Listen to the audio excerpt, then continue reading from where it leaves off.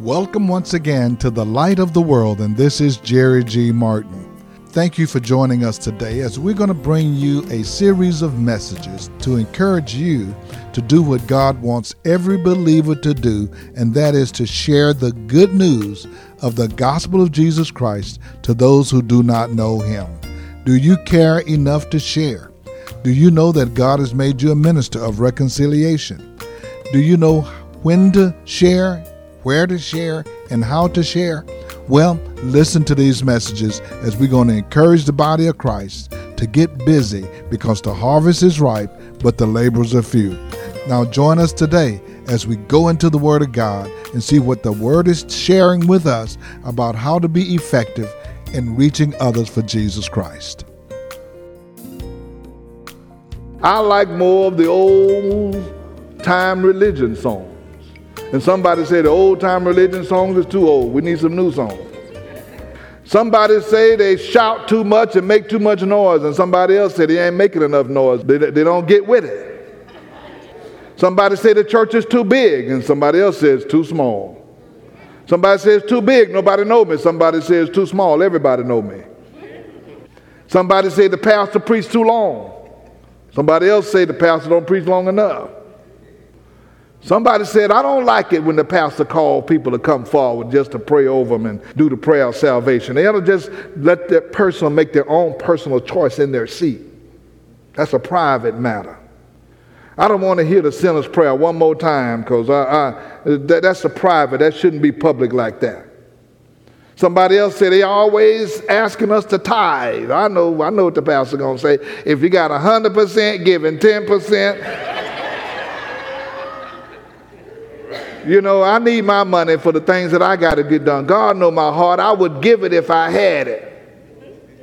And the list of complaints go on and on and on. And those people that come to church every Sunday and they just, as a routine, they complain that somebody walked by them and didn't speak. He walked by me and you didn't speak. You didn't look at me right.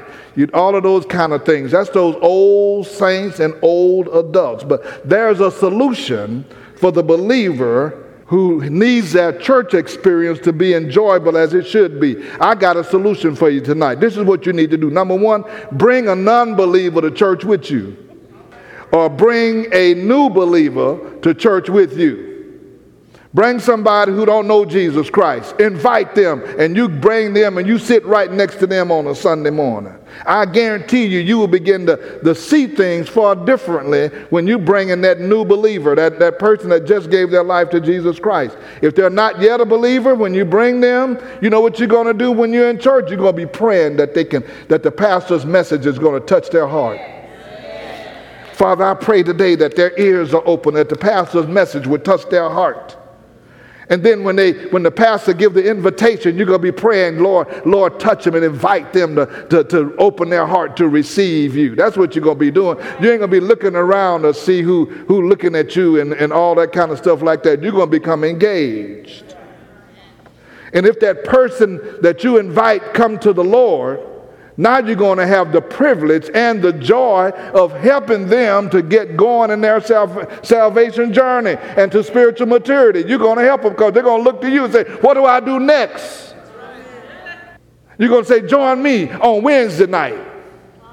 What do I need to do to grow? What do I need to do now that I gave my life to Jesus Christ? What's next? Is this going to end? A friend of mine called me and said, I just gave my life to the Lord. What's going to happen to me next? Is this it? Is this going to end? This going to go away? Or am I going to lose what I just got?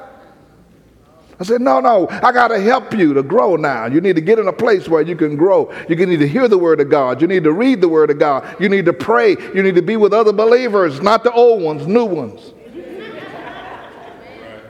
Don't get with the old believers because they say, hey, you don't need to do all that. Just come. You ain't got to come on Wednesday night. Just come on Sunday morning. You can get what you get on Sunday morning. You don't need to come on Wednesday. You can pray at home. You don't got to go to the prayer meeting. I'm talking about that other church, ain't I? Y'all can say amen. I don't do it like that. I don't roll like that. That new believer is just trying to say, what do I need to do? I want more. I want to go. You can tell people who are just passionate about the Lord, they'll come to church on time early and they'll sit on the front row if they have to. What are you going to say next? What you going to say next? What you going to say next? You know why we don't have that in church? Because we don't have any new believers coming to church. It's the same old people. And the same old people ain't worrying about, they don't want to sit on the front. They don't want to sit at the front. That's too close. I might have to go. So I want to sit back here so I can sneak out and nobody see me, because I ain't planning on staying that long. They don't want to sit on the front.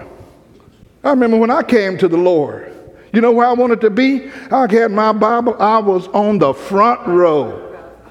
That's right. Amen. Because I want to hear the word of God. I want to hear what's going on. I was the first one there. And you remember when you used to be that way? Remember when you used to be that way? You remember when you used to be that way? No, it's been that long. You don't even remember. You remember when you used to be excited about God. What happened? It's been so long since there's been a new baby in the house, you don't know what to do when you got a new baby. I got quiet in here. But that's what we ought to do. You get enough new believers in here that's asking you what does this scripture mean and what do I do next? You ain't got time to complain about what's happening in the church. Let somebody bring 4 or 5 toddlers over your house. You ain't going to be complaining about nothing. You're going to be running around trying to change one diaper, get the other one fed, make the other one sit down. And by the time they come pick him up, you're going to be so tired, you're going to go right to bed. You ain't going to call nobody on the phone, be gossiping and doing all that. You get enough new believers you got to take care of. You ain't going to be calling nobody talking, honey, you hear what happened at church? You're going to say, Lord, let me go to bed. These new believers is wearing me out. They asking me what this scripture mean. Now I got to study. Now they told me that. Where's that book I had at the Bible Institute? They had boot camp, didn't they? You need to go to boot camp. That's what you're going to tell them. Like taking a child to Disneyland, when you have a new believer hanging out with you, you will see and hear things in a new way and through their eyes. Watch them process the word of God for the first time. Watch them discover the joy of worship and the joy of prayer for the first time. They looking around and say, oh, that's the way you do that. I want the new believers to sit up here because I don't want them to sit back there watching the seasoned saints doing like this, doing praise and worship. Counting the lights. Oh, that light's on, that light on. How much longer we got to stand up here, man? That's why I don't come this time. I don't come to about 10:20, 10:35. They ought to be through by now with all that singing and carrying on. Sit all the new believers up front because I don't want to see all that stuff going on behind them. You'll see the conversation. You hear those conversations after church when they're asking you a question about the Bible. So what did the pastor mean when he said that God is able to do more through me than I can ask or think or imagine? What does that mean? He said something about the power working in me. What kind of power are he talking about? You got that power? Well, he said, the pastor said something about some power, Holy Ghost power. Tell me about the Holy Ghost power. Well, you need to call the pastor, ask the pastor. You go to this church, how long you been going here? I've been here 12 years. Well, he said something about some Holy Ghost power. What's that? See, that new believer can revitalize you and your excitement for serving the Lord. You will realize you know a lot more than you think about the Bible when you got to start answering that question. All of the sermons and the Bible studies will pay off when you have to put out what you've taken in. Listen to this. New believers are the lifeblood of the church.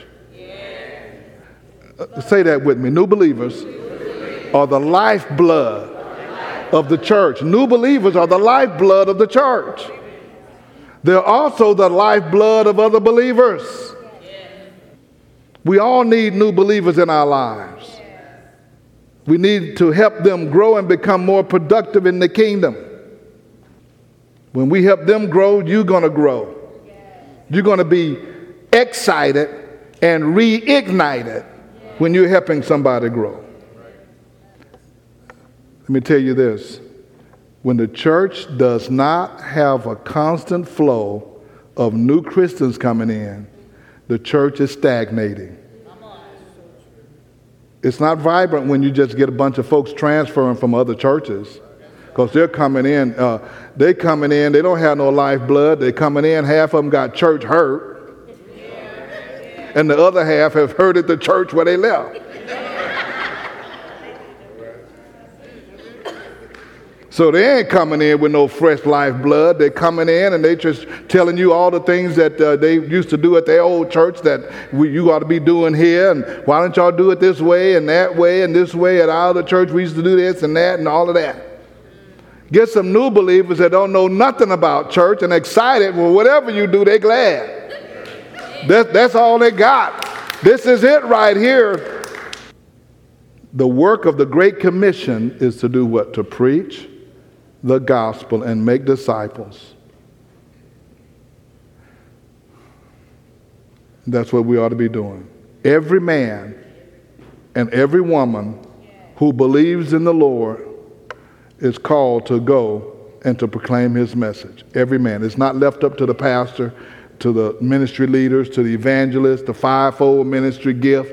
That's not their job. The fivefold ministry, what we call, the Bible says that he gives prophet, apostles, teachers, pastors, and evangelists. It's not in their job description to go out and reach people for Christ. You know what their job description is? To train the saints so the saints can go do the work of the ministry. But we made it their job is to do all the preaching and the reaching. No, that's your job. Once you get them in here, we're to help them get lined up, trained up, so they can go do some more of what you should be doing. He gives apostles, prophets, teachers, pastors, and evangelists to train the saints for the work of the ministries. But the saints train us that we have to do everything. Why? Because we want to be fed. I want to go where I can get fed. So what you going to do after you get through being fed? You know, just like you do when you go to the buffet. You get fed, then what? I go home and I'm ready to rear back now. We go and we get fed. And so we go home and we just rear back and we do nothing with what we've got fed with. And then we come back and get fed again. And when we stop feeding you, when we shut the buffet off and tell you to go to work, then you want to go to another church because you got church hurt.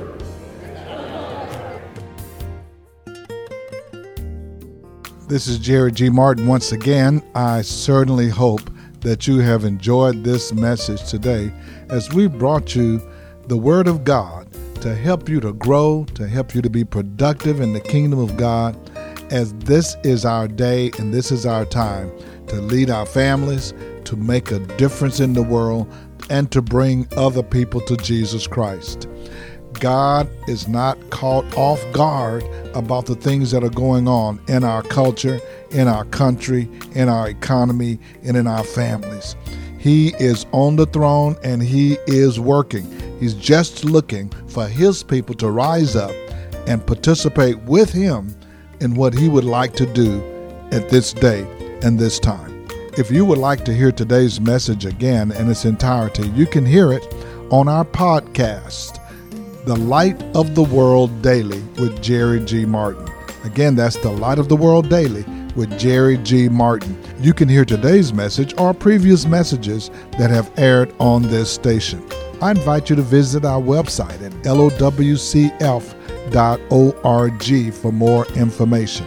Now I want to take a moment to invite you to be my guest. Every Sunday in the month of July, I will be on a special series called God's Blessings for Tough Times. I know that a lot of people are going through some very challenging times now. We have some controversy and confusion in our country, but God always blesses his people no matter what's going on. So come and join us every Sunday at 10 a.m. at 16161 Old Humble Road. Let me mention the Beacon Bookstore on our campus, For books and Bibles and Sunday school materials or whatever you need, call us at 281-441-2885, 281-441-2885. Now for the Light of the World, this is Jerry G. Martin saying, may the Lord our God richly bless you, and we'll be with you again next time.